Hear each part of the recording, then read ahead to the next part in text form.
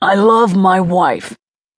Yes, but Jody started to say, only to get cut off once again before she could explain why she desperately needed to be released from her lease. I love my wife. Trevor Bradford, her landlord, and a man that she suspected was as close to committing murder as she was, stressed for what had to be the 100th time since he'd arrived at her apartment 5 minutes ago.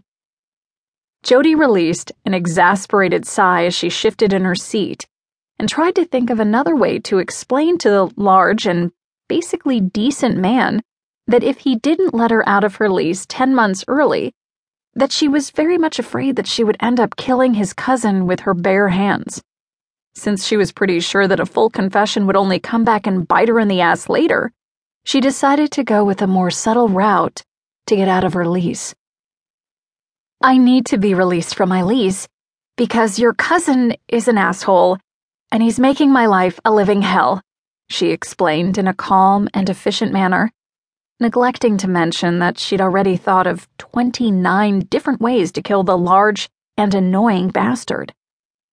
For a moment, Trevor didn't say anything as he studied her from across the small 18th century country kitchen table that she'd inherited from her great-grandmother Rose. His eyes narrowed on her in an assessing manner as she did the same to him, refusing to be intimidated. When it became obvious that intimidation wasn't going to work, he tried another tactic. Which cousin? He asked, feigning ignorance as he leaned back in his chair. Jody just barely bit back a wince when the chair creaked in protest at having to support such a large man. If she had to guess, she'd have to say the man weighed well over 200 pounds, and every last ounce of him was pure muscle.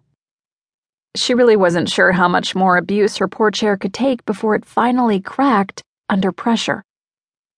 It would probably depress her for a day or two to lose such a treasured item, especially since she couldn't afford to replace it, even with a cheap knockoff from Walmart on her new salary. Then again, if it meant getting out of the lease from hell and away from the most annoying man on earth, then she would just have to suck it up and deal with the loss, she decided.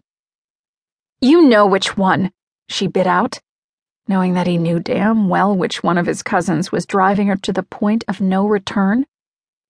There are 5 of them renting apartments here, he pointed out, not sounding happy about that fact, but not willing to make this easy on her.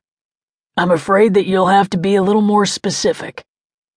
Granted, all of his cousins that rented here seemed to be arrogant bastards, but only one of them was a complete asshole.